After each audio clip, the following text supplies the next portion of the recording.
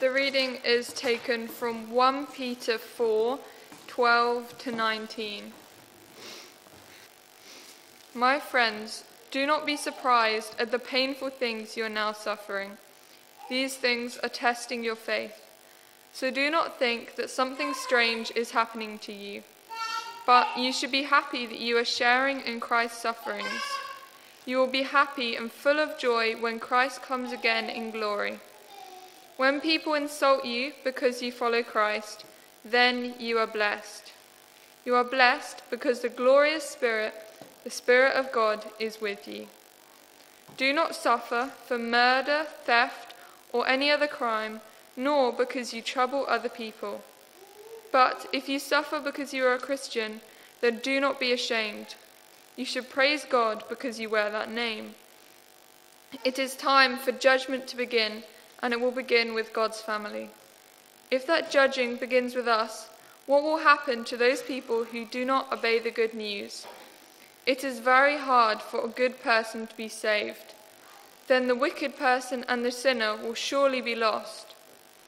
Then those who suffer as God wants them to should trust their souls to Him. God is the one who made them, and they can trust Him. So they should continue to do what is right. Well, it is such a joy and a privilege to be sharing in Nia's special day today.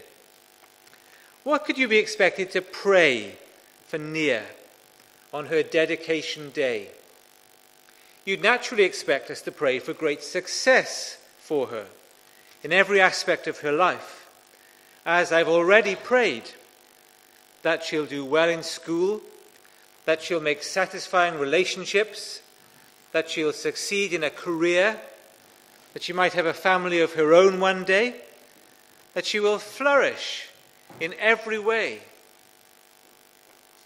Our reading from 1 Peter chapter 4 then is something of a surprise, maybe even a shock. It's very honest with us about the reality of suffering. All people suffer to a greater or lesser degree. And those who live for Christ can be assured of much suffering. It's a bit like being a rugby supporter. I'm a Wales fan, for good or for ill, yeah, thank you very much. And much of my childhood supporting Wales was a painful experience. When I was a little boy, Wales were brilliant in the 1970s, but in the 80s and 90s, Wales were mostly very ordinary indeed. It was quite a dispiriting experience to support them. But then, from about the year 2000, things began to change. In the last 20 years, Wales have often been rather good.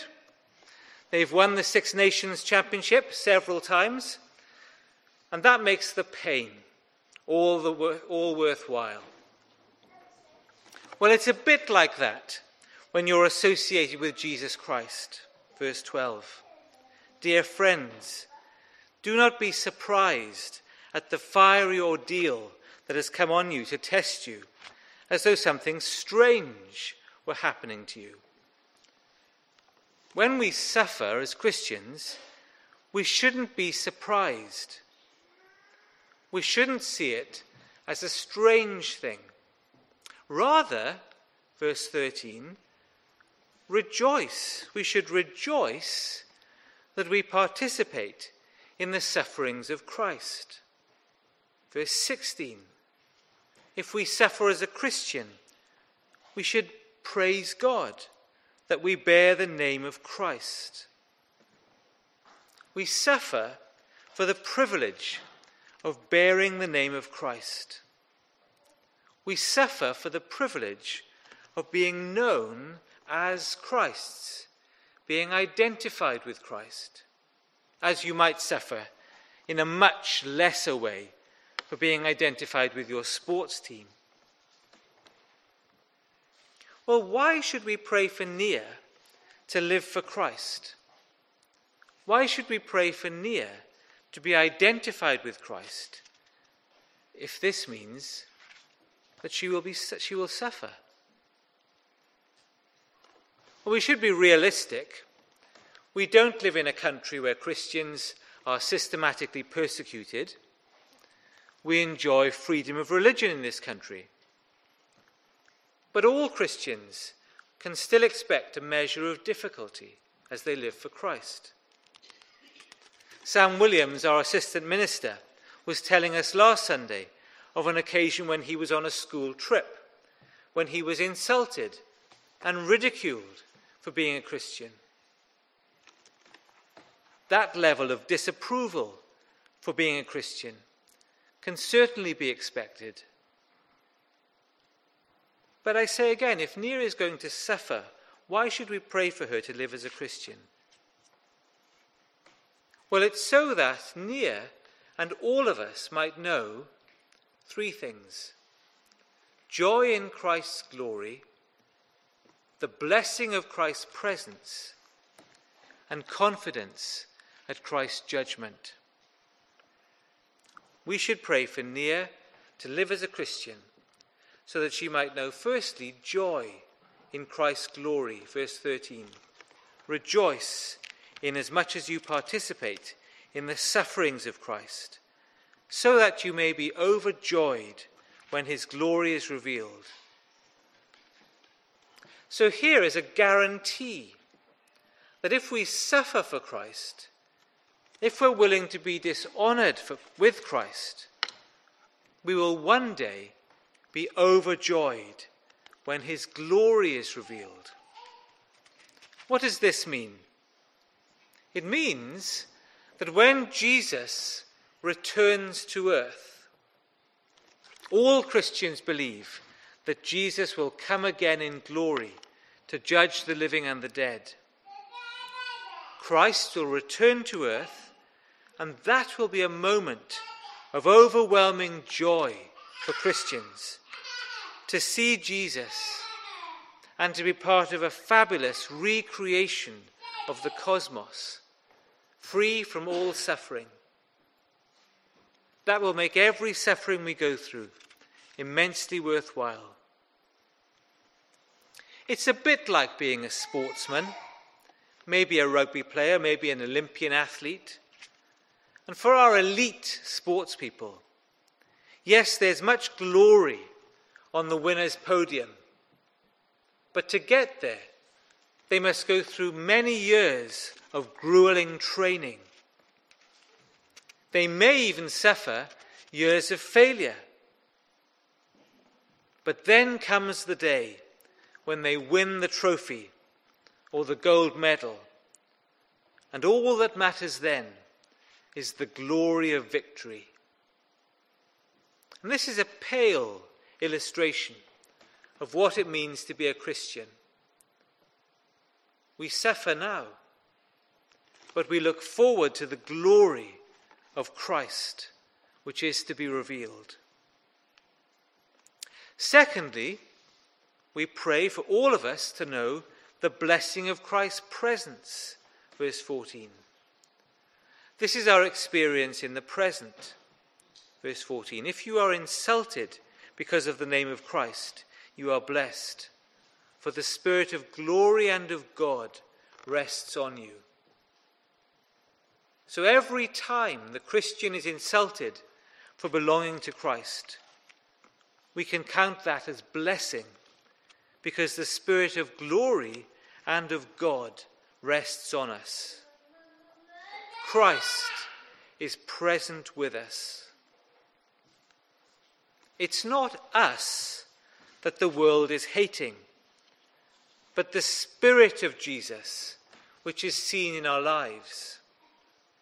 When I was a student at Oxford, our college, which is also called Christ Church, played in the final of the university football competition. And we played against Jesus College, which is traditionally associated with Welsh students. And so members of my college all waved leeks in derision at the Jesus supporters, and they chanted, "You're Welsh And you know you are, you're Welsh. And you know you are, you're Welsh. And you know you are, you're Welsh. And you know you are. I felt terrible divided loyalties because I was a member of Christ Church, but I'm also Welsh. Well, much more seriously, perhaps you've been insulted or even persecuted for your faith in Jesus. And God is saying to you, it's not you they're persecuting, but Jesus. Jesus seen in your life. It's worth it. It's worth suffering for Christ when you're associated with him. And thirdly, we need to know confidence at Christ's judgment. 30 years ago, I was very interested in singing. I wanted to become a classical tenor, and so I entered some competitions. After all, my mother said I was a very good singer, and my Auntie Glenys thought I was a very good singer. My teachers in school said I was a good singer. So I entered some talent shows, and I entered various Eisteddfodau. An Eisteddfod is a cultural competition which features singing and instrumental playing and dancing and poetry, amongst other things. My point is that when I stood on the Eisteddfod stage, it didn't matter what my mother thought. It didn't matter what my Auntie Glenys said about me. It didn't even matter what my teachers felt. All that matters at the Eisteddfod, all that counts, is the opinion of the judges. In the same way, at the end of time, it won't matter what people thought of us. All that count will be Jesus' judgment. Verse 15. Do not suffer for the wrong reasons. Do not suffer because you've actually done things wrong. Don't indulge in criminality or even just in meddling in other people's affairs. Verse 16.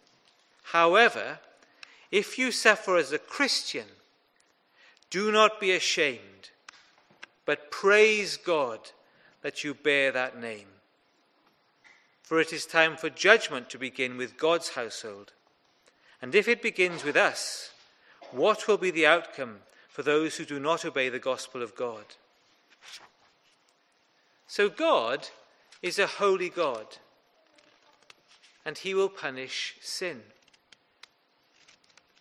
He begins with the sin of his own people.